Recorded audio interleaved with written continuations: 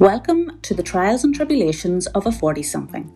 My name is Amanda, and my main goal with this podcast is to share other people's journey. How they face challenges and struggles, but yet turn their lives around. If this can give another person a sense of hope that they can do the same and move forward in a positive way, well then I am fulfilling my goal.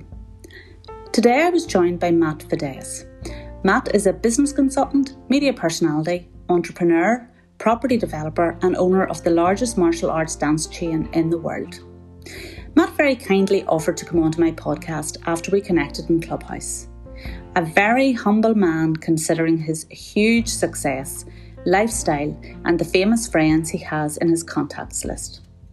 One of his very close and dear friends was the late Michael Jackson after he became his bodyguard.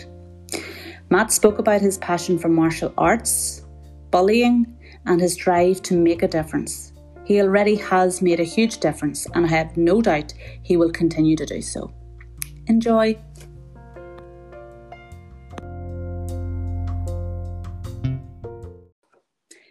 Good afternoon, Matt. Hey Amanda, how are you? I'm very well. How's yourself? Very good, thanks. You hear me okay? Yeah, can you hear me? Yeah? Yeah, loud and clear. Oh, happy days. Loud and clear. I know you sort of be a wee bit nervous when you're doing it on the phone because you're thinking, oh, Jesus, the Wi-Fi, technology, all of that there can let you down. But sure, we'll go for it anyway. I know. It's all good because you only get problems when you got video normally. So this is the best way to do it with sound. It's nice and clear. Well, this is it. I don't have to worry about putting my lippy on whenever I'm doing it on the phone. No one can see me. A bit like Clubhouse, isn't it? Exactly.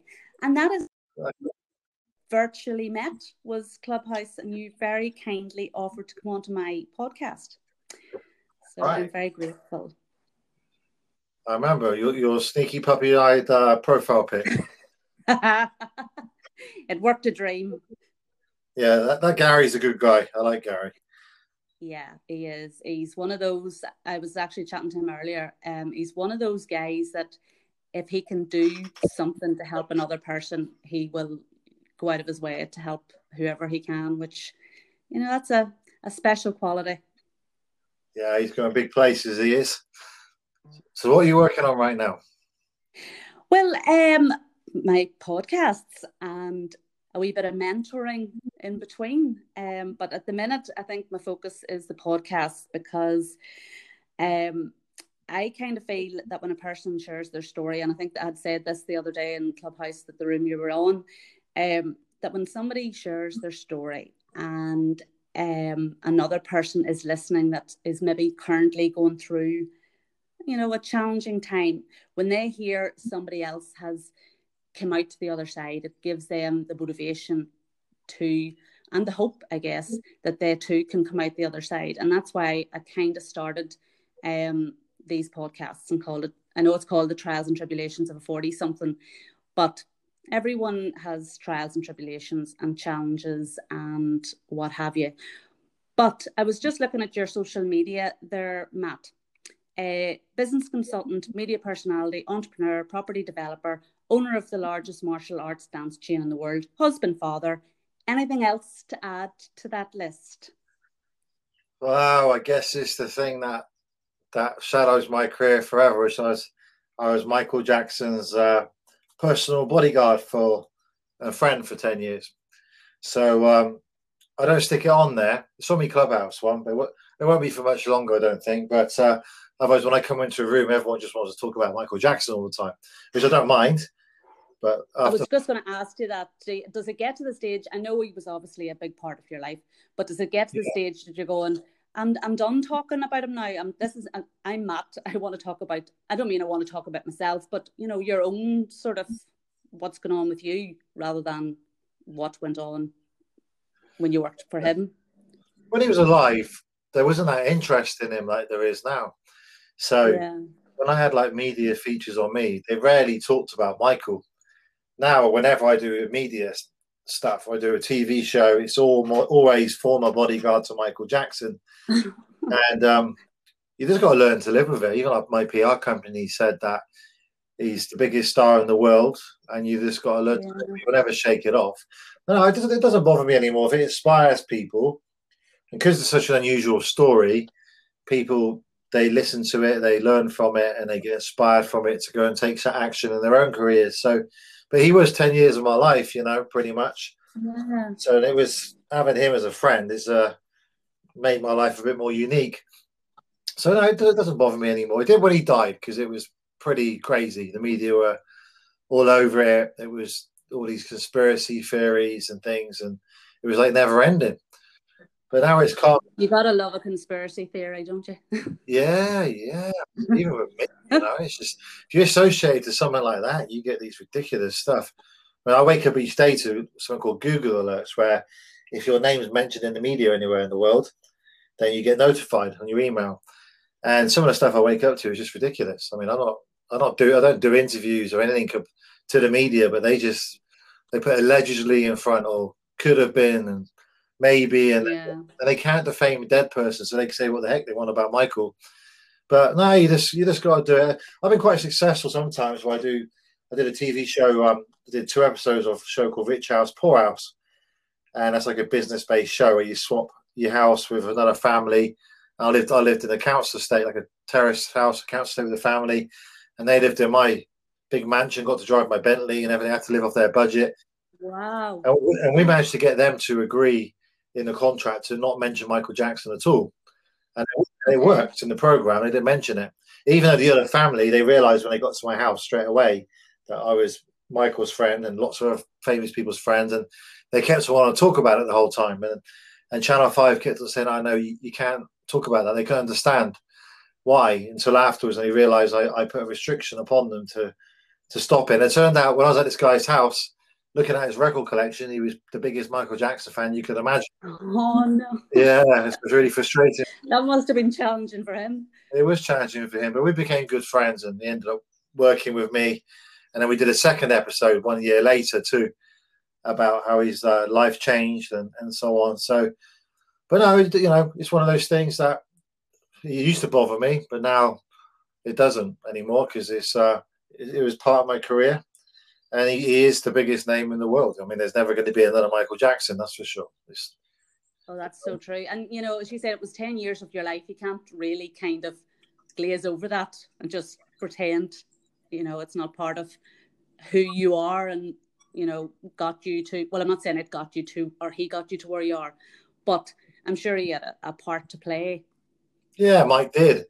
He had that kind of aura about him. And when you're part of that inner circle of him and his friends, his business friends and stuff, you when you're 18 years old, you get raised on that rather than going out to nightclubs and pubs and trying to get laid by girls and all this stuff like my mates were doing. I was hanging around with the megastars and the billionaires, so it's going to rub off on you. And it did. You don't really realize it when you're 18 years old, but when you're 41 now, so I'm perfect for this show. 40, was it 40 something? So I am the something. Yeah, 40 something. Yeah, you just got in there. Just got in there, yeah. So yeah, so for me it was a great thing, and it is true to say you always hear the saying that your network is your net worth, and that's very true. That really is true. You become the 5 closest people you mix with, and the books you read, and the podcasts you listen to now, your social media you look at. It's really important. You've got to be careful what you absorb. So for me, it was a great honor, to have him. He taught me how to franchise my business. And then I made 8 franchise networks from that. And then his inner circle taught me how to invest in properties. We got one of the biggest property portfolios in the southwest of the UK. And on the back of that, now I teach other businesses how to scale their business through franchising, which is going incredibly well. So yeah, if it weren't for him, then it's fair to say I don't know where my career would be, because I had no qualifications or nothing. I was working for £2.75 as a lifeguard at the local leisure centre, so it would have been interesting what would have happened. But how do you go from like you're only 18 to go from that to working for one of the most famous people in the world? How does that happen even? Well, I had this very successful business, and we had 5 martial arts schools at the time. And there was a journalist who who is a parent of 2 students in one of my main schools that I had, and it's the most successful martial arts schools in the UK. All 5 schools, I think, had like 1,500 members, and I was making a lot of money, you know, and it was like talk of the town because it's North Devon, middle of nowhere, like 30,000 population, and we had all these members. So the journalist was very interested to write about my career because he knew I had no qualifications, and I started martial arts because I was bullied at school, and he did an interview with me, and then he worked out that I was making a lot of money, and then got me to take a few pictures of me in my sports car. I just thought it'd be for the local paper, Wanda. And then a few days later, it's front page of every tabloid paper in the UK. Bully Boy becomes millionaire. And then I did all the TV shows. Wow. Trisha, Esther Ramson, Kilroy, Lorraine Kelly. And that came to the attention of my best friend, who's, you probably remember, Uri Geller. And yeah, Yuri called Yuri's people, actually, what Yuri's people called out the blue and left a message at my receptionist's answer phone and said, Yuri Geller wants to meet Matt Fidesz. And I went to his big mansion. He's got this big, incredible £20,000 mansion on Sonnet-on-Thames next to George Clooney's house. And I met with Uri Geller. Sorry, can we have a moment just for George Clooney? Oh, you like George, yeah? No one ever sees him. I don't know how much he's there. No one ever sees him, I don't think. But yeah, we became best buddies, really. And he, the whole idea, he wanted to make a video on positive thinking, which he would cover, and an anti-bullying kids, which I would cover, and give out the VHS free to all the kids in the UK.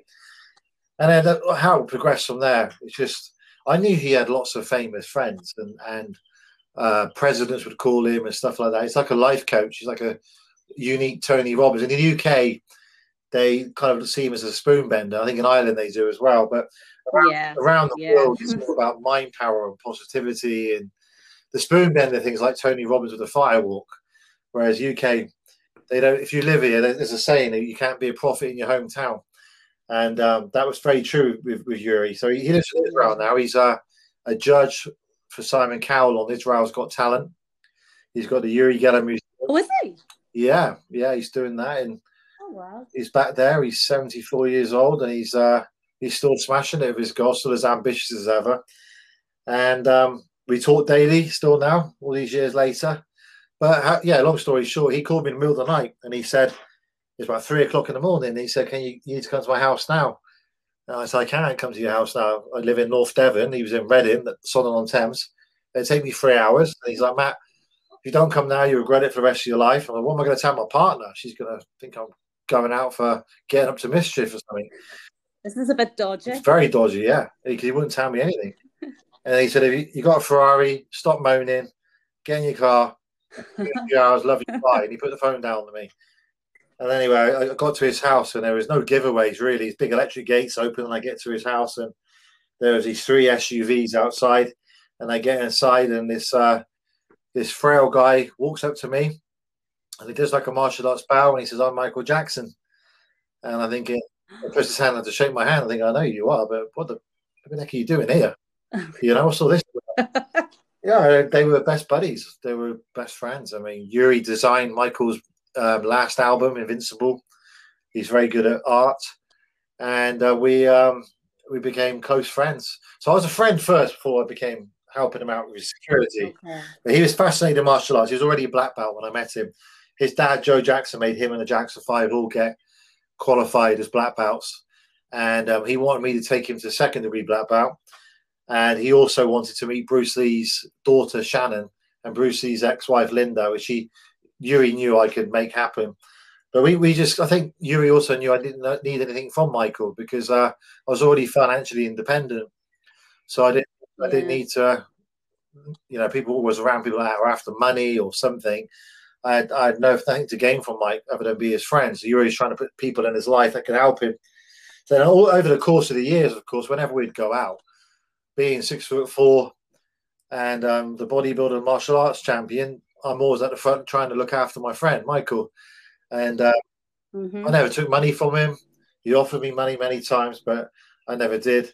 And that's why I think it it went so well. So the first 4 years, I was doing lots of public appearances with him and things. And then he had his trial then in 2005.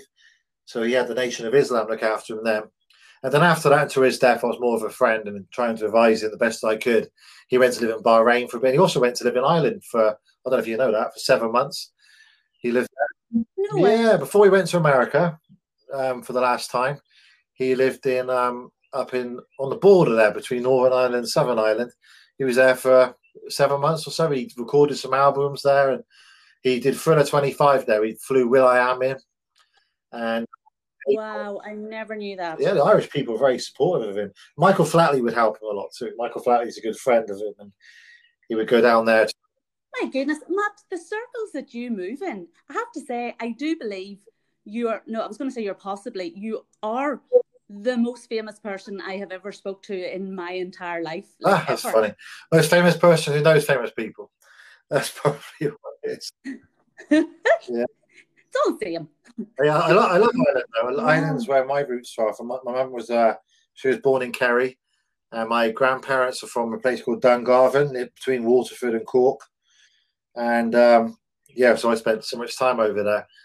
And we're just about to open up we're starting in Northern Ireland, and then we're spreading across Southern Ireland too. So yeah, I always like going back there. I like the music and the culture, and everyone's so friendly.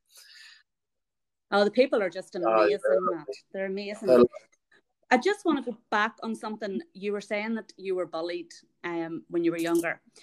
What are your what would you recommend to, like, if there's a parent listening to this whose child is currently going through bullying? You know, the way, I don't know, like you'd hear some of the mentality of some people would be, oh, just fight back, or ignore it, or what do you think is the best approach when it comes to a child being bullied? It's a tough one, because if you fight back, you get in trouble with school, and then you're expelled. Yeah. And then the other problem is the child tells their parent, and normally they go to the teacher, and then the bully becomes worse. What we find works really is to make the child so confident. And we actually get our instructors to go in, and they do like a show and tell where they show how great this kid is at martial arts. And that normally stops the bully, or teach them how to recognize people who are bad and ignore it, because a lot of it's mental and verbal abuse, so they can maneuver themselves around. I think my parents changed me like 6 different primary schools. It was quite intense to try and get rid of it, because I was an underconfident kid, I would attract them. It's quite funny actually. If you look on my Instagram, you'll see that this morning, Philip Schofield and Holly Willoughby, they wanted me on about 3 years ago now, because they tracked down the kid who bullied me. And and he wanted to meet me, and he wanted to apologize. That was just the thing. And I was keen to meet him, but they wanted to do it on national TV to try and be an inspirational situation for their Philip Schofield's got a campaign called Be Kind. So well, I agreed to do it. So I agreed to meet this guy called Anthony, and we were separated. We had different green rooms. We couldn't meet each other beforehand. I come out first, and they tell my story. People can watch it on my Instagram TV, and then Anthony comes out, and I shake his hands and I thank him. You know, everyone thought I was going to kick him in the head or something, but I thanked him, because if it wouldn't fit. I actually remember that episode. I remember that. Yeah, it was a huge. Just when you're saying, yeah, I remember seeing that. And then a year later, we went back on again, and I trained him. I work out with him, and he's my anti-bully ambassador now. And we do projects together and stuff. We became very good friends after 32 years. But if it weren't for him giving me a hard time in infant school, I would never have joined martial arts, and then this would never have happened. All of this, you know. So I was thanking him on live TV, and I think the public were thinking, you know, this bully made me a millionaire. Why is he thanking him for? You know, but you can use these things to motivate you. I think most successful people I know had a very painful childhood, or something triggered them in their later life to go off and get that hunger to be successful. You know, Michael, he had a tough childhood, you know, and that's what made him have that fire in his belly to keep working hard. And it's even like big businessmen like Rob Moore. He was bullied at school for being overweight. Rob's one of the most successful entrepreneurs in the UK. And there's a lot of people that I find to do that. It's not so much the qualifications, it's the mindset side of things. So yeah, I was a big part of my story, really, the bullying part. If it wasn't for me being yeah, like you really turned it around. yeah, you got to use these things. You're always going to get negativity. Every day I get negativity. I get haters. I get you get threats. You get all sorts of stuff. When it's normal, the more successful you're going to be, the more you're going to attract. And normally those people love you the most. They just don't want to admit it. And I call them free publicists because they're out there talking about you all the time, and that's what keeps you know. Michael Jackson used to say to me, "You got to worry about it when people aren't talking about it anymore." That's what he used to say. Yeah, that's true. So the positive mindset, you see, you're like a healthy mindset. Is that something that you have? I know you went through the bullying and what have you, but did that come from like the martial arts? Was it something that was always kind of there, or you knew, right, okay, I need to have a healthier mindset if I want to have a healthier life, so to speak? It was two things. So first of all, definitely martial arts, because in the martial arts, I found something I was good at. I already had these long legs, so I could do all the kicks, I could do the splits, I could do everything in advance of what I should be able to do, and I really did enjoy it. And the instructor took me under his wing because he saw something in me. And it's a very disciplined nature. You have to be positive to go for those colour bouts to get to black belt. And then the other thing too is my grandfather was 7 times Irish weightlifting champion and was picked for the Rome 1960 Olympic Games for Ireland. And he had 14 children, and one of them was obviously my mum, and he was very upset that none of his children had represented his athletic side. So they'd all been very academic. My mum was a lawyer, and they've all got university degrees. They've done very well that side, but none of them really had got into weight training or my granddad's brother actually was into judo. He was martial arts champion too. So he took me under my wing too, and he trained me with the weight training side. So when you're like 10, 11, 12 years old, when you got your martial arts instructor saying how good you're doing, and then you got your grandfather who's pushing me hard on the weight training, and I'm getting that insider's knowledge at such a young age, then I mean, I had a job to understand half of what he said because he was from kind of Dungar, speak hell of a fast, you know. But he trained with people like Arnold Schwarzenegger, and they hung out together a lot in the UK when Arnold was here. So they actually trained together. So he used to have some great stories about that.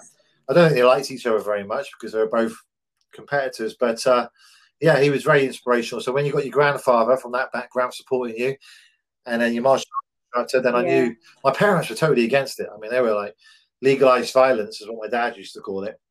And my other grandfather, he was against it too, because he comes from, you got to get a trade. You've got an electrician, be a plumber. Yeah. And my mum wanted, obviously, for me to go to university or something. So when I left school with no qualifications, either side weren't very happy. Although my other grandfather, he did correct himself 2 years later when I was a millionaire. And he said, I'm really sorry for saying you won't make any money from kicking your legs about in the air. I got that wrong. And he lived to his 90s. Totally wrong. Yeah, he did. He's been my biggest fan ever since. And he only passed away in November. He got to 97 years old almost. And he's was a huge fan of what I did. But yeah, it's all about having the right people around you. It's so true. Oh, very much so. Just, I'm curious, your own kids, are they following in your footsteps with the martial arts and things, or? That's a good question. Are they going to have to do? Yeah, that's a good question. I think the problem you have with your own kids, they're raised around this madness. So I got 6 children. I got 3 teenagers from my rehearsal marriage. I don't say ex-wife. We get on really I had one of those. We all have one as well. And we get on really well, man. Though she's around here on Mother's Day with my wife, and brought my 3 daughters around with the other 3 children, and we're in the kitchen together and stuff. And we get on just fine, you know. We're like best friends now, but we don't have this half brother, half sister thing either. It's just that my career just took to such a dynamic. She married somebody who she hoped would be relatively normal, and would end up watching Coronation Street and Emmerdale, all the soaps and stuff in the evening, and not be career obsessed, going to work out at 10 o'clock at night and stuff like that, and having helicopters flying over the house and Michael Jackson hanging around, staying around, and that's not what she signed up for. That craziness, but that's who I am. I can't really. I've got an ambitious nature, so yeah. My kids, well, my first 3 daughters, I tried training them, but I'm daddy to them. They're not going to say yes sir, no sir. One of them in particular is Savannah, my 13-year-old. She's very good. She's very tall. She's got the long legs, natural ability. But it's not cool to do what daddy does. And then the other three, my two boys, Zach and Hero. So Zach is 7 and Hero is 5. They love martial arts, and they are. My wife calls them mini me's. They look like me. They put the martial arts suits on, and they come to competitions. They sign autographs and stuff, and I always hear them doing martial arts in their bedroom, and I think they're definitely going to do it. There's no doubt. But lockdown's not been able to them to actually really get stuck in. And my youngest one, Miela, is she's 2, so she's starting to do the odd kick or two, but I don't know where it's going to go with her yet. We'll see. But it's difficult for you kids because they're around this martial arts thing so much. It's like my oldest 3. They were around Michael as well, Uncle Michael to them. So they have that upon them, and Uncle Yuri, and like Mark Lester, who's godfather to one of them. He played Oliver Twist. Remember the original Oliver Twist? Who Michael Jackson introduced me to him. Is Michael's best friend. He did Oliver Twist. He did Black Beauty and Prince and the Pauper, all these massive movies. So my daughters have got these very famous godparents, and they're like, Dad, how can you do that to us? And at the time, to me, it just seemed normal to me. So they were just my buddies. But it's funny, isn't it? Like when your kids are like young and that hang off every word that you say, and then when the teenage years hit, it's as if suddenly you've grown 2 heads, and they look at you as if, what are you actually saying? Mummy, you don't know anything. For some reason. But I suppose we all go through that when we're teenagers. It isn't cool to be listening to and agreeing with our mum and dad, even though we obviously want what's best for them. Yeah. But I suppose all teenagers or all kids have to go through that. They're proud of me, really. When I go on TV, like if I do Lorraine Kelly or This Morning, they're, oh, Dad, why do you have to do that? And I said, it's my job. It's what I have to do. But when I mention their names, they secretly love it. And if I'm out with them and I get noticed, they love it, really. They pretend they don't, but they do really. It's just like you said, it's that teenage wrestle with embarrassment of your parents, isn't it? And their dad is not normal. My oldest one said, why can't you just be normal, Dad? Why did you have to be friends with Michael Jackson? That's so weird. And Uri Geller and Mark Lester and all these people. Why can't you just be a normal dad? But then they would never. Whereas other teenage kids are going, oh, I wish you were like that. Yeah. So you can't win sometimes. Yeah, well, it's a very humbling experience when we did that house swap with Rich House, Poor House, because they've all been raised in mansions. So to go and live in a 2-bed terraced house on a budget of £120, you have to watch that, Amanda. I'll send you the link. It is it's a good educational experience for them when they can't just have whatever they want, and they hear noises through the walls, which they're not used to. They're like, what's that, Dad? Can we sleep in your room? Because it's freaking us out. Because they just lived in mansions all their lives, I mean, my eldest daughter, Madison, she used to be in a car seat in the front of a brand new Ferrari with the top down. That's the way she was raised. So they've all had very privileged lifestyles. So that was a real good wake-up call for them. We didn't put Madison in that one, actually, because we felt she was going to get bullied at school. But Lola Savannah and Zach and Hero are in that one. Rihanna wasn't born yet. She came on the year. Oh, she's in episode 2, but she's in Monique's belly at the time. So, how long did you swap for? It was 8 days. In... Yeah, 8 days. Wow. It was tough going. I thought you'd just swap houses and chill out, but you don't. You take on their role. And his wife was disabled, so my wife didn't have to do anything because his wife couldn't walk, Kim. And so I had to do cooking and cleaning, and I'd never done any of that before. Cutting the garden. Some stuff didn't make the final edit, but it was hilarious. I didn't know how to use a grass cutting machine because I'd never done it before, And they would say cut, and they would put it down on the director and say, Matt, we shouldn't pay you having to teach you this. You're 2 years older than me. The director would get very frustrated. But it was an exhausting experience, but it was great. I had a night shift job as well. And it was obviously the public. It was a very tough council estate in Southampton. They don't tell you where you're going to go. But when word gets around, especially with my backstory, it becomes a bit of a tourist attraction, and people are outside the house taking pictures. And yeah, it was an interesting one, but it was a smash hit, that program. That's why they went back and did a second version of it a year later. But yeah, it was great for the kids. That is, as you said, I think, yeah, it's such a humbling experience, because sometimes you get caught up in life and you take for granted things that you have, and then when you see somebody else's life, you realize, oh my God, I'm actually very fucking lucky with, you know, that what challenges I may have are minute in comparison to what somebody else is experiencing. Yeah, exactly. It's a huge humbling experience, and I think they'll never forget it. Well, it's there on film too, so they can watch it back whenever they want to. It keeps getting repeated over and over again. It was shown in Ireland, I think, actually too. It definitely would be shown in Northern Ireland. So yeah, it was great. I mean, I must watch it. Yeah, I'll send you the link to both the episodes, and you have to allow for me trying to cook. I didn't do a very good job.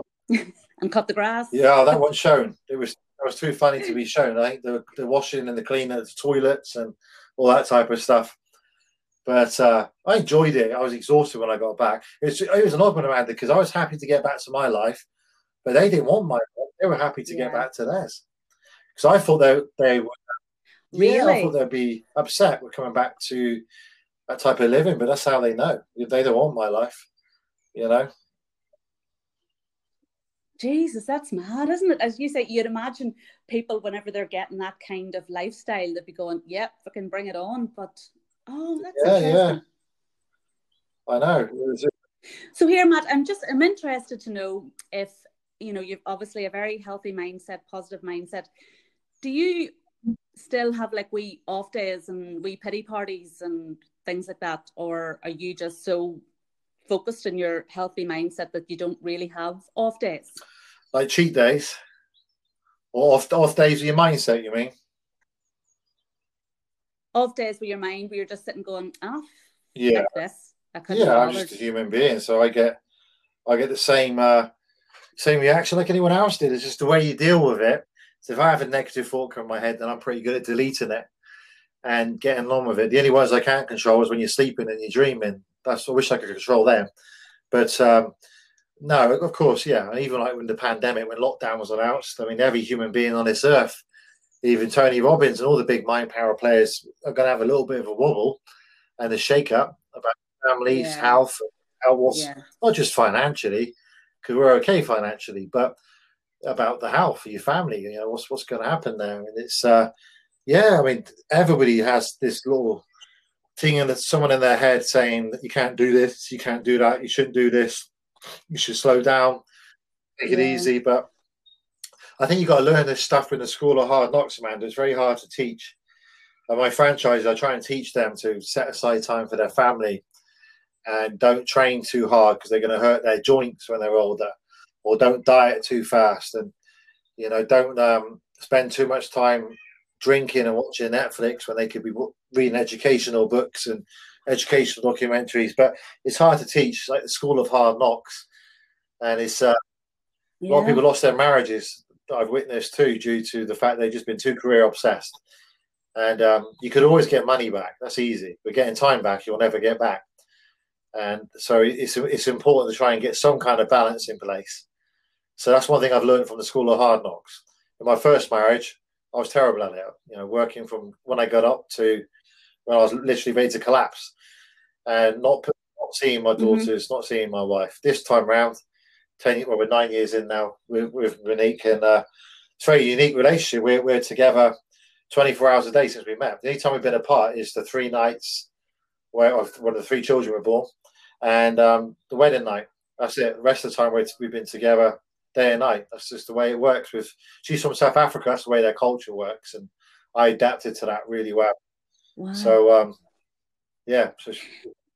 It's funny. I would have been of the thinking that, and again, I suppose you learn something new every day. Like I would be thinking, maybe this is just me, I think that with people, relationships, whether it's your partner, husband, wife, kids, friends, you need your time together and your time apart. But then, like as yourself, with yourself, other people thrive being around a person all the time. Whereas I know for me, unless maybe, do you know what it is, Matt? Maybe I just haven't met somebody that I want to spend 24 hours a day, 7 days a week with.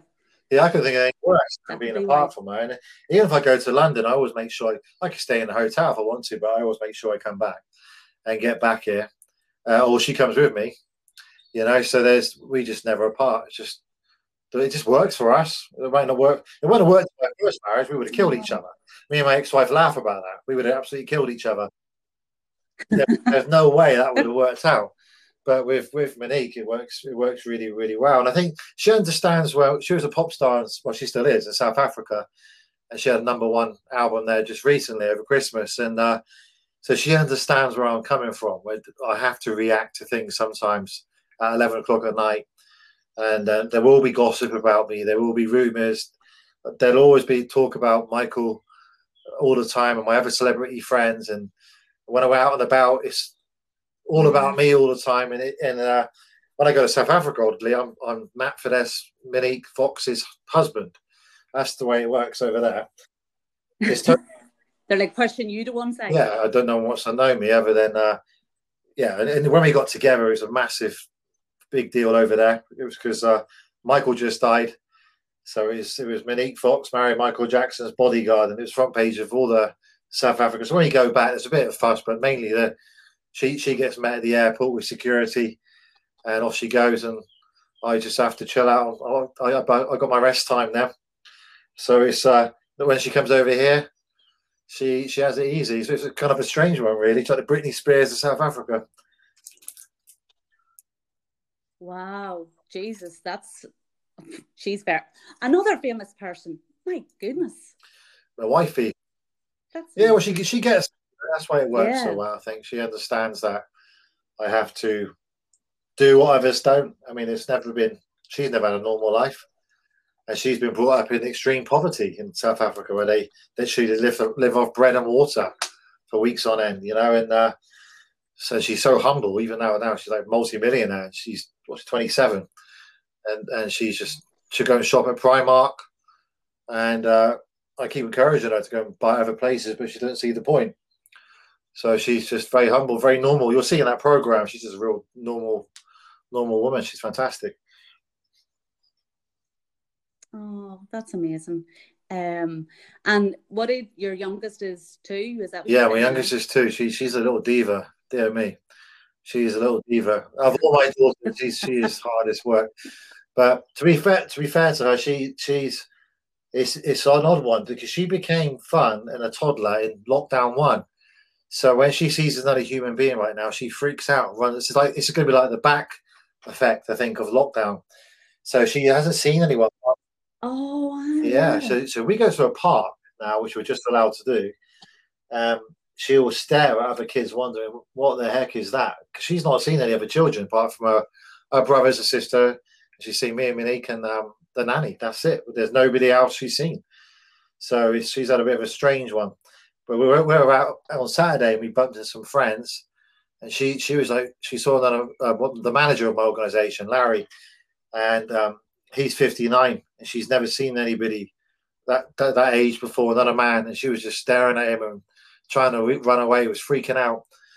But we have to slowly introduce her back into the world and get her mixing with. Yeah, and you know what?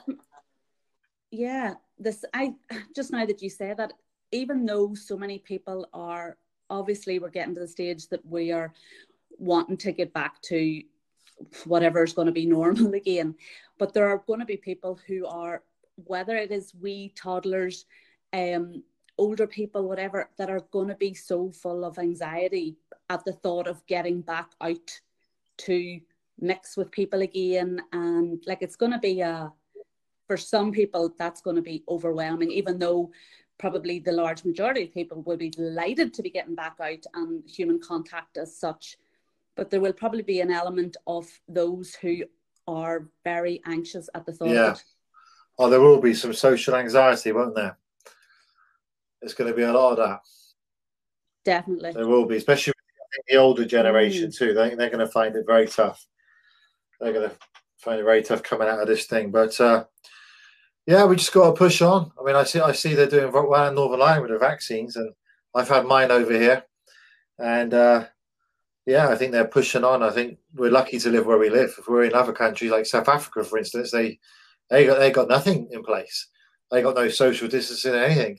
There's no vaccine plan in place, or the only thing they've done, they've banned alcohol today, which is bizarre. I don't understand that, because from what I've seen, people need alcohol to be able to cope with this situation. But then I got my company in Australia, and we just had our championships out there, and we have people, crowds with elderly people, all normal, back to normal. No vaccine, nothing, no social distancing, and you're wondering what the heck's gone wrong in the UK. This doesn't make any sense. And yeah, no, here, Matt, a lot of it just doesn't make any sense, to be honest. But it's been a crazy, crazy year. We won't forget this one, will we? Like no, it's if you were watching a movie of it, you'd be going, "Holy God, that's a wee bit far fetched." But I didn't take it serious at first. I was just, even my doctor, and he nearly died of it a month later. I met with him. I said, "Do you think I should speak to all of my team about this coronavirus thing?" And he said, "Nah, it's just like a little flu. Don't worry about it." And a month later, we nearly lost him. He's a good friend of mine. But yeah, none of us knew how serious this thing is. And hopefully people will take the vaccine and we can get all this behind us and move on. That'd be the wonderful thing. We'll be able to travel around again. Because I spend most. It's even like not having freedom for me is so odd, because normally I'm traveling constantly, to some degree. And yeah, that's just been very odd, being cooped up in my house. I've got a nice house, obviously, but even so, it's like you want to go mix. I mix with a lot of people at my events and things. I can meet 5,000 people in a day. And when you go from that to nothing, it's very unusual. It really is. I'll never moan about a restaurant again, a hotel again, one day again in my life. But you do, as human beings, I know there are people who like to just keep themselves to themselves, but as human beings, you thrive off being around other people and their energy, as long as their energy is a positive, upbeat energy. But you need that interaction, and whenever that has been sort of taken away from you, it's very difficult. Yeah, I mean, we do. Human beings like being around other people. I think there will be an element of virtual still for at least another 12 months. And I think winter might present issues, but even going back to conferences, there's still going to be, like you said, people who won't want to mix with people. So there's going to have to be being back to their houses. I don't think meetings are going to be the same. Like normally, maybe we would have got together for this podcast. Now it's very accepted that podcasts, I think, are going to be virtual forever. And you can do global now. You can do America, whatever. It doesn't make any difference to you. Just send the link, done. Whereas before, that would have been a mental block for a lot of people. Yeah. And things like Clubhouse have really brought people together. I mean, that's been massive. Clubhouse is, and I was saying this actually to Gary as well. The thing about Clubhouse, I have only joined it a few weeks ago. It's how nice and forthcoming people are, like yourself and other people in their field of expertise, that they're so willing to share and help and encourage other people. And if they can do something for you or whatever it may be, and that I am like blown away by how kind and generous people have been, the ones that I have connected with in Clubhouse. They have been. And unfortunately, there's a lot of fake people too out there, Amanda, which I think that's why you got to use Google for a while to try and... True. I've seen so many people who jump on stages and they say nothing and they gain these followers, and then you go in their bio and they claim to be a PR expert. I know that industry very well. It only takes me 5 minutes to ring a few editors or do a Google search, and you realize they're a fake. And in their bio, they're selling a course on how to be a PR expert for business. And you see people like this, not just that, that's just an example. There's so many different people that they call it sitting. They sit on stages. Yeah. They amount this massive following. They don't. When it comes to them being asked the question, they disappear. And there's a lot of that going on. I think Clubhouse will put a stop to that eventually. There'll be some kind of verification going on, like the blue ticks that we have. But Right. be Okay. interested to see what happens to Clubhouse when lockdown ends properly, because they're like 6 rooms, a lot of these rooms, and the Yeah. bigger ones, and you wonder how that's going to maintain. But yeah, we'll see where that goes. But I think you hit the nail on the head. People like Clubhouse because you don't have to worry about what you're wearing. You know, I've heard people doing it in the bath before. Who just Yeah. on Clubhouse in the bath. Women don't have to worry about makeup or anything like that. So when I first heard about it, I thought, what a crazy idea! Audio only, and then you go in there, you realise why it's so successful. But I think it's going to kill LinkedIn. I think LinkedIn's in serious trouble, and because I mean, you can't hide behind a fake profile with fake Ferraris and fake jets, and you have to be who you are with your voice. You know, you need to be right. You have to give information. You can't hide behind a manager or an agent. That's why you're not seeing many celebrities in there, because they feel very vulnerable in there. I've tried getting celebrities in there. Like, no chance, Matt. I can get Ah. asked any question, put on the spot, so they can't hide behind this image that's been created. But Paris Hilton's in there. She Oh, I uses never it very saw well. that. But no, normally social media, like Instagram and stuff, celebrities jump at it. But with Clubhouse, they've been a bit cautious. Yeah, and I suppose as you said, just when you're saying that, because they have to be warts and all on, and no one's going to like edit what's being said or what's not being said. They just will, yeah, be put And on the also spot. in that Could you audience, imagine? you've got swarms of journalists and stuff too.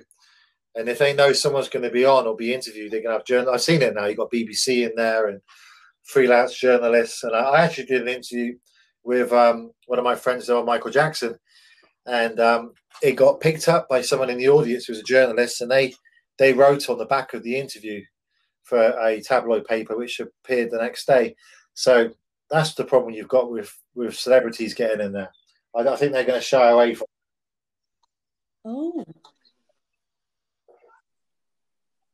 that's unreal. Like it just, but you know what? That's frustrating as well. Like, because you're going, fuck, why do people always have to, like, you know, jump on any opportunity they can to, while I'm saying how amazing and wonderful and kind and generous people have been with their time and their advice, there'll always be, yeah, as you pointed out, there'll be ones that are in there to see what they can get and who they can pull apart and pull down. Yeah, which I suppose reflects real life as yeah, well as virtual that's the life. way it works. Tall puppy syndrome. If you're successful, they want to knock you down. But so far, Clubhouse has been great because there's lots of business people now, entrepreneurs and life coaches, property investors. But when they open up the floodgates in May to all the devices, it'd be interesting how it changed them. And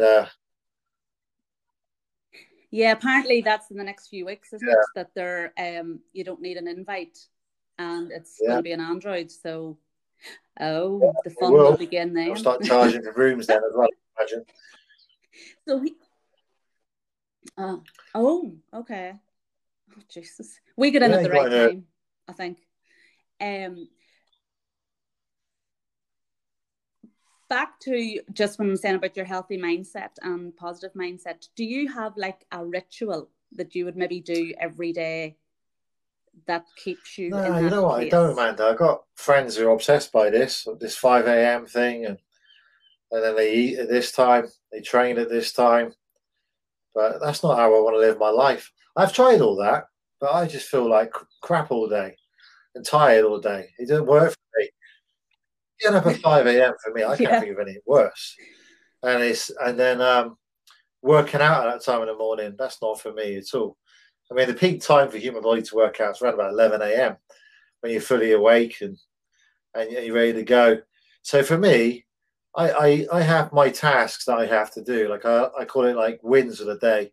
So I like to have 2 or 3 big wins of each day where I know I've accomplished something big, which is taking me towards my goals.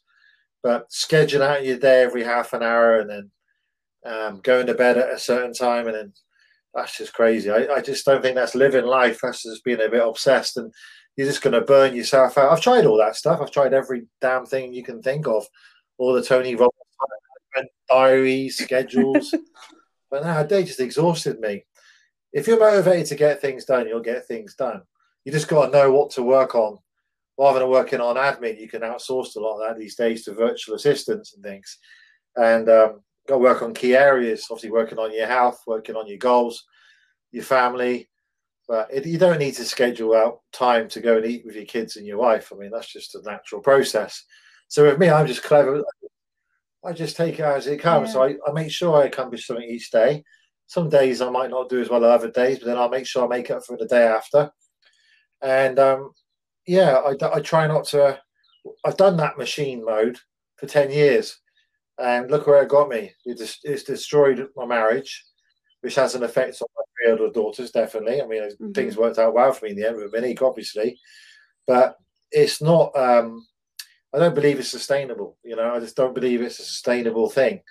And I know it's proven fact. People that get up at 5 a.m. pretty much accomplish more than others because they're working more than others don't. But then I was talking to a guy last night who goes into your room. He's called Nida. He runs a business magazine. And he was surprised to see that I was up at 1 a.m. But my 5 a.m. club is sometimes I don't go to bed till 5 a.m. because I got to work with Australia. So it doesn't make horses. You got to build your own routine that works for you. There's no set routine that's going to work for everyone. You got to find something that works for you. And the more kids you have, things get thrown. Like your kid might be ill. You need to react to that.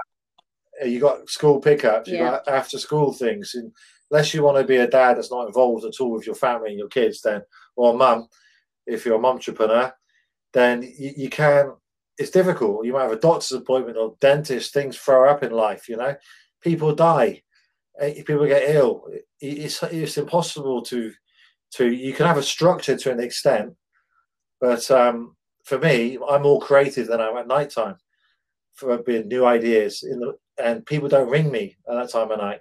Whereas in the morning, I'll be like a zombie. That ain't gonna work for me. That's no good for me. And who wants to go out and walk? I got, Pete Cohen, who's a good friend of mine. Pete gets up and he goes out 5 a.m. in the dark. That's not for me. Freezing cold weather. We're either in sunny Spain or something like that, but that's not for me.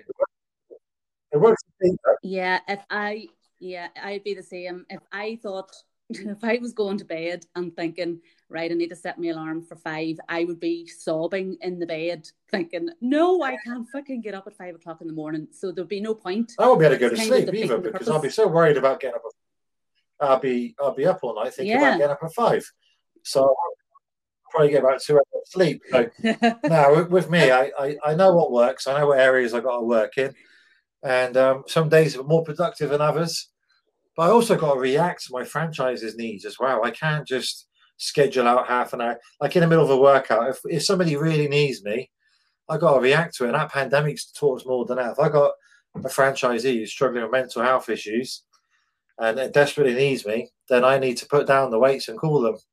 It's just the way it is. And that's how you get on in life. You go the extra mile, So I got friends who works great for them. They get up at 5, they work well, and they must have very understanding wives and partners and husbands. It works great. And I got others who are like me, who just Michael never had a routine. He'll get up at like 2:30, 3 o'clock in the afternoon. And he would get up when he felt what he needed to get up, because that's when he thought he needed to sleep. But there's some science on that as well. But yeah, I think whatever works for you and you get the results, then it's okay. But it's not good. It's going to change as you progress. Like if I started off at 18 doing the 5 a.m. club and working that through and doing your gratitude thing in the morning, your goals and getting your workout done and returning your messages, your DMs. But then you start having children. Each child you have is going to absorb more of your time. And then you're going to get pulled in different corners and I've had 6 of them, and it just doesn't work for me. It takes me 2 hours to speak to each one of them on the phone, so it's And the 6 of them, I'm sure, like I've only got 3, and they all have different personalities and different needs and different wants. And I suppose it goes back to that, when you have your child number 1 and you parent in a certain way and you think, right, okay, I'm going to do the same with child number 2. And then you realize, oh, that's not really working for this one. And then the next one comes along and you have to do it, you have to tweak it all the time. And I suppose in a way, it's something similar to people who get up at 5 o'clock in the morning. Some people it works for, some people it doesn't. Like, as you said there, you have to find what works for you, but don't get so hung up on if somebody's saying to you, okay, right, this is what I did, it worked for me. Don't think, oh, Jesus, but it's not working for me, I must be doing something wrong. You know, you have to find what works for you. And as I say, the same way as with the kids, what you did for one child will not necessarily Yeah, it's true. I mean, and also children. It's very true to say your first kid, you're always going to treat differently than the rest of them. That you do more pictures of them, more videos with them, and when it comes to child third or fourth, you realise you missed out on doing everything else. But they are similar. Two of my oldest daughters are very similar personality. They look very similar, and then one of them is very different. And then the two boys are extremely different. And Miela, my youngest one, yeah, she's like one of her older sisters, Savannah, very much so. It's very odd of my 6 children. They all look like me. My ex-wife and my wife, was one thing they got a little bit of a thing about that, a rant about that. How the heck do the kids all look like Matt?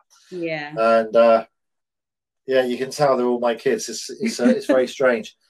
But no, it's great. I mean, it's great to have them around. They come around here for Easter. We'll have all 6 here. And do you know what? People think, God, 6 kids, but it's actually not. When I got all 6 here, it's easier than just the 3, because the older 3 look after the younger 3. And yeah. I was going to say, and we come from an Irish background, and you know how that works. Big families. I mean, Mum was one of 14 children. Unbelievable. So, yeah. Wow. That's a lot of children. So what is next for Matt? You can say it how you want it, but that's how you say it. Yeah, that's the best pronunciation so far. Matt Finesse. With me, I'm going to obviously keep on growing my franchise networks. I'm more motivated now than ever to try and help and inspire people to go on and do well financially in their life after how vulnerable they all found themselves in with the pandemic. And I consult and I help and mentor other businesses too, outside of martial arts and Pilates, yoga, and so on how to franchise their business, scale their business through franchising or licensing around the world. So that's what I do now. I'll continue along with my media work when that comes back to normal again. We're working on a book at the moment, and spending time with my kids. We might knock another kid out. Yeah, you never know. We'll see. Yeah, exactly. She's only 27. What's another one? She can have. Oh, well, another few. Another one, maybe. Another one. Well, my older 3 like, Dad, don't do this to us.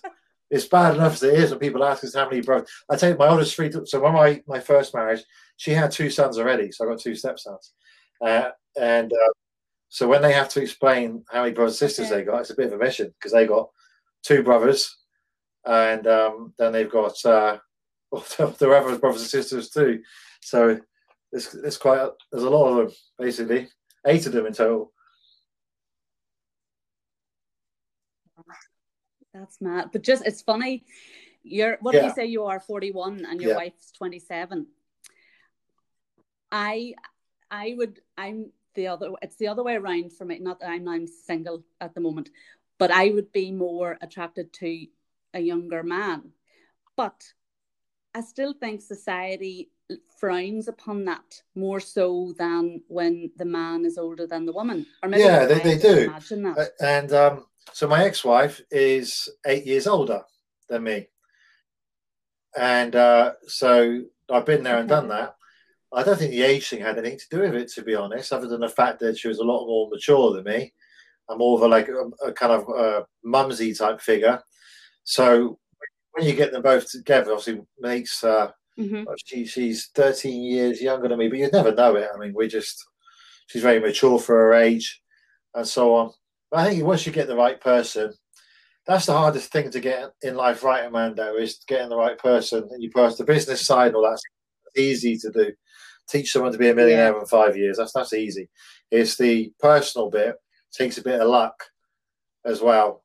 And a lot of adaptation from the other person's side. They need to react and accommodate what you are and who you are, and not try and change people. So it's been a lot of give and take there.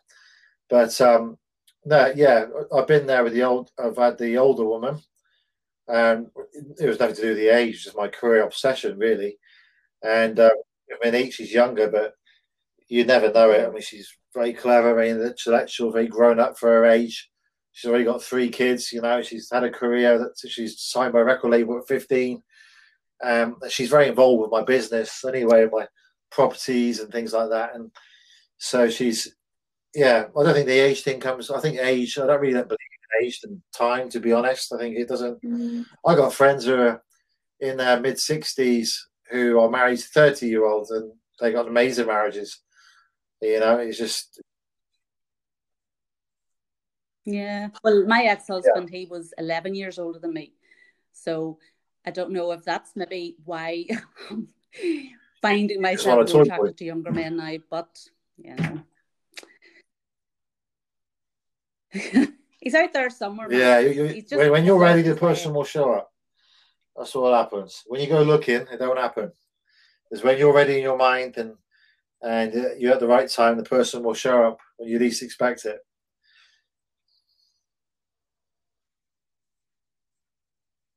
Yeah, you'll just fall out of the sky. You never know. I only went to South Africa by mistake. I went there because I was getting battered by the media, absolutely battered by to do with Michael. It was just a never-ending thing for like 3 years. And my agent at the time, he was managing me, trying to keep me out of the press was the problem. It was just I was dating a girl from Celebrity Big Brother at the time, and it wasn't helping matters. It was just constant media attention. And on the other hand, my personal, my mum was dying of breast cancer. She only had a few months to live. So he said, look, you've got a lot to deal with. You can't go on like this, you know. And me and my ex-wife weren't getting on well. We went for a bad divorce. It took 4 years. And he said, I'm going to South Africa. Come along with me. Hang out at the hotel. And he was looking after a pop star who was touring South Africa at the time. And he'll go and do his work and tour with her. And I'll just chill at the hotel. Well, that pop star ended up being my wife. So I went out there. Yeah. And then 2 weeks later, we got engaged. And my lawyers were going, 2 weeks later, we got engaged. 2 weeks? My lawyers were going mental because I'd only been financially divorced for 6 months. And there's this preconceived judgment of South Africa too, where they're bad people and the whole criminal side. There were people very protective of me. And then my friends, they just freaked out, you know, like, what the hell is he doing? And then I brought her back with me. So I came back engaged 2 weeks later. I was only supposed to go out for a week. And then we got married. So we got engaged May the 18th. We got married on July the 28th. And then that was that. So it's just the way they work over there. It's just if you know, you know. And me and Monique knew straight away. That was the way it's going to be. And it's a very different setup to what I was used to, Amanda. She'll tell you if you ever interviewed her that due to her culture, there's no sex before marriage, no boyfriends before marriage, nothing like that. So I've gone from this wild glamour girls and Big Brother stars to somebody you can only get jiggy with on the wedding night, you know, which is a whole different situation. You've got to respect their beliefs and so on. And they're not even allowed to be apart from their parents in any way. So if I took her for dinner, then her dad would come along. And so, yeah, absolutely. Yeah, it was very odd. And sit in between you both. Married, all that stops right away. And you're married. And then, but then we had to kind of find ourselves as a couple and then move on in. But when I married her, she didn't want kids. She was quite happy with having 3 stepchildren. She had a music career, but then I just found her crying on the sofa one day. And I said, what's wrong? She said, I want a baby. I think the hormones kicked in. She wanted a child. So, yeah, then we knocked out 3 of them. Well, Matt, can I ask you, right, you know the way, like you were saying, you were dating like celebrities and all that kind of stuff, and you met like I'm just repeating this, 2 weeks, after 2 weeks, how did you know after 2 weeks that, like, what actually, you see, I can't get my head around this. Like, how can you, I'm not saying how can you know somebody, but what is it is it like a bolt of lightning or something that you're going, right, no. I don't know, really. I mean, it was an odd one because we landed in South Africa and we went to this hotel. And it's a very false feeling in South Africa when you're in a 5-star hotel because you don't see how terrible some of the areas are. And then she turned up at about 10 a.m. I think I landed about 7 in the morning. She had a lot of security around her, and they were fascinated with meeting me because they were black guys who were big fans of Michael Jackson, so they wanted to meet Michael's bodyguard. She wasn't interested in meeting me in the slightest. She was a bit of a diva, like her daughter, Miela. She said hi and stuff, and we had this instant like connection with each other.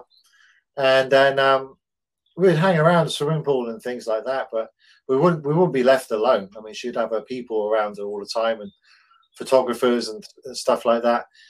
Paparazzi were out in force as well, trying to get a snap, because they followed me from Johannesburg Airport straight to the hotel, so they were there. They were hoping to get a picture of me and her together, which they got in the end. And we're quite proud. It's the only paparazzi picture I'm proud of we got on our wall when we got caught in the swimming pool together. And I just knew straight away. And I knew how complex the difficulty was going to be with understanding her religious background, her culture. I can't understand a girl who's virgin at 19. And to me, I just didn't understand that at all, or not had a boyfriend before. And this whole, I don't control, but this belief that until you're married, you're not let out of the house type thing.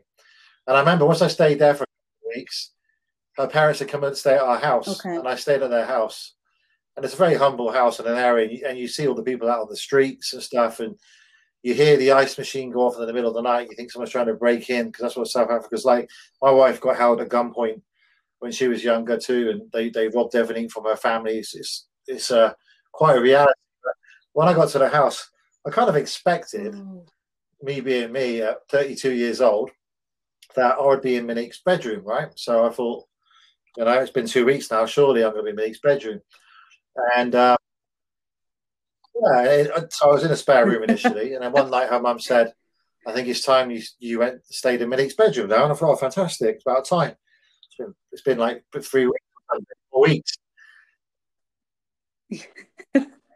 Yeah, man, I was all ready to go. I was in there ready to go, and then she comes in, gives me a kiss, and says, "All right, I'll see you in the morning." I said, "Where are you going?" She said, "Oh, the parents want you to give you the room, bigger bed. They got me to put me at bed in their bedroom." And then the door shut, and I was thinking, "What the hell is this about?" So I called my mum. No way. I said, "Mum, this is nothing. I'm 32 years old in Monique's room. She's sleeping in her parents' room on the part bed. She's nearly 20." And she said, "Oh, that's the way it should be, my son. That's the way the grandparents were. It's a great our marriages last." I kind of learned to stick with it and understood it in the end. And it's better than I ever did, And it was a hard thing to me to understand. Obviously, very different to what I've been raised with, but it worked really, really well. You should get her on, Amanda. She'll be good for you to interview from the other side of it, I think, from an entrepreneur's wife, and how we met and how she thought about things. Because for her, you imagine from her parents too, that's their golden child, right? And then you got this guy who flies in, who's to do with Michael, and it's all about me. And I got 3 kids, so it goes against everything that should be normal for their daughter's husband. So yeah, they obviously approved of me right away, and it worked fine. It was tough going though. It wasn't easy. You won them over. You can imagine, it's their baby. It's and also they knew the reality was she'd end up living in England. And obviously now it's been difficult because she hasn't seen them for over a year. We used to fly them in 4 or 5 times a year rather than take the kids out there. And she hasn't seen them for over a year, and there's no real prospect to seeing them currently. There's no vaccine. They've got a South African variant. They haven't worked that one out yet. So it's been tough. Yeah. Yeah, we've got FaceTime and all that, so she speaks to me every day on that. But yeah, for her side of it might be a bit different. But for me, when you know, you just know. I just knew, and I knew all the hassle I was going to get from it too. People saying, "Oh, she's after your money. She wants a visa." I had everything, And I lost a lot of friends over it as well, but I soon proved them wrong. So. I was just going to say, and now today, when you look at your beautiful wife and your amazing kids, and exactly. I was right. I trusted my gut. She got a good catch. She did well. Oh. Yeah. She did. She did very well. She's a sweetheart. You'll get on very well with her. She's great.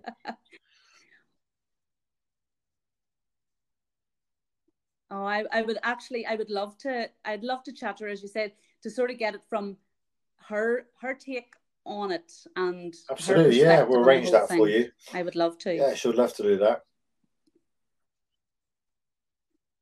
Oh, you're a sweetheart.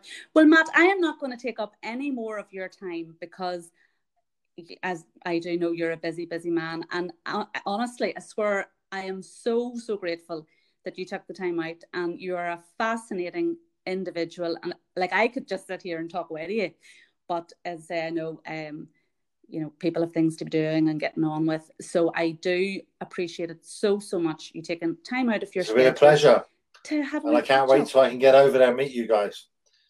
So hopefully that'll be. I know, but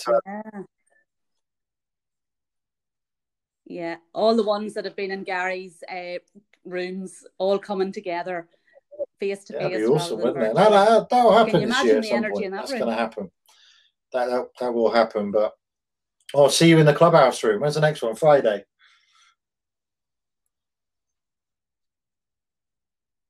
Yeah. It's usually there's one on the Friday. Yes. So no, Matt, thank you, and enjoy the rest of your day. And I will no doubt see you in one of Gary's rooms or in some other room if I see your name. Yeah. Well, I was going to say I'll wave at you, but no, then they'll think we'll save the best stuff in the classroom. It's been a pleasure being on. Thanks, Amanda. Stay safe out there. See you soon. Thank you, Matt.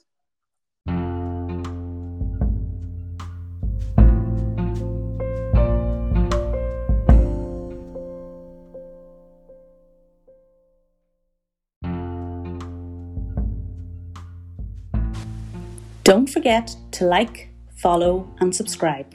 And remember, if talking about it has got you thinking about it and you would like to share your story, get in touch. Until next time, take care.